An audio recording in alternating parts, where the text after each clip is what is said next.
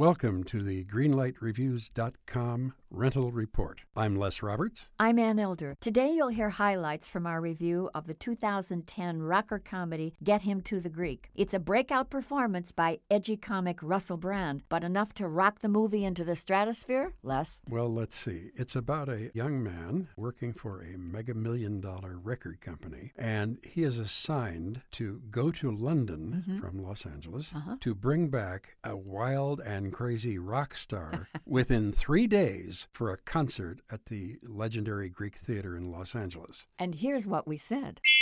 I think this is quite a good movie. In fact, it's two movies. There you've got the raunchy kind of rock movie. Yep. And then it has this wonderful character study of two guys who travel in different worlds but are true bros in spirit and in heart. Well, that's very true. And there is so much about this film that is classy. Mainly, it is Russell Brand's performance. He is terrific in this. I love the performance of Russell Brand, and I love three-quarters of the script, but I really am so unhappy with the bedroom antics and some of the X-rated stuff. So for that reason, I'm going to give Get Him to the Greek a yellow light. If for no other reason, I loved Russell Brand's work. So I'm giving this a yellow light also. 2 yellow lights for Get Him to the Greek.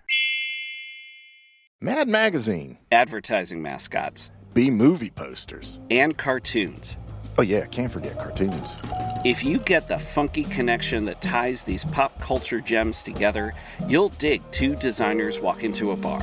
See, we're a couple of creatively curious pals living between the bookends of grand museums and dive bars. Hey, you know the place, the sweet spot where highbrow and lowbrow become drinking buddies. So join our barroom chats as we talk influential work and uncover stories of how the familiar became iconic.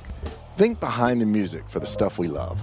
Check out our website at twodesignerswalkintoabar.com. And listen wherever you get your podcasts or visit evergreenpodcasts.com.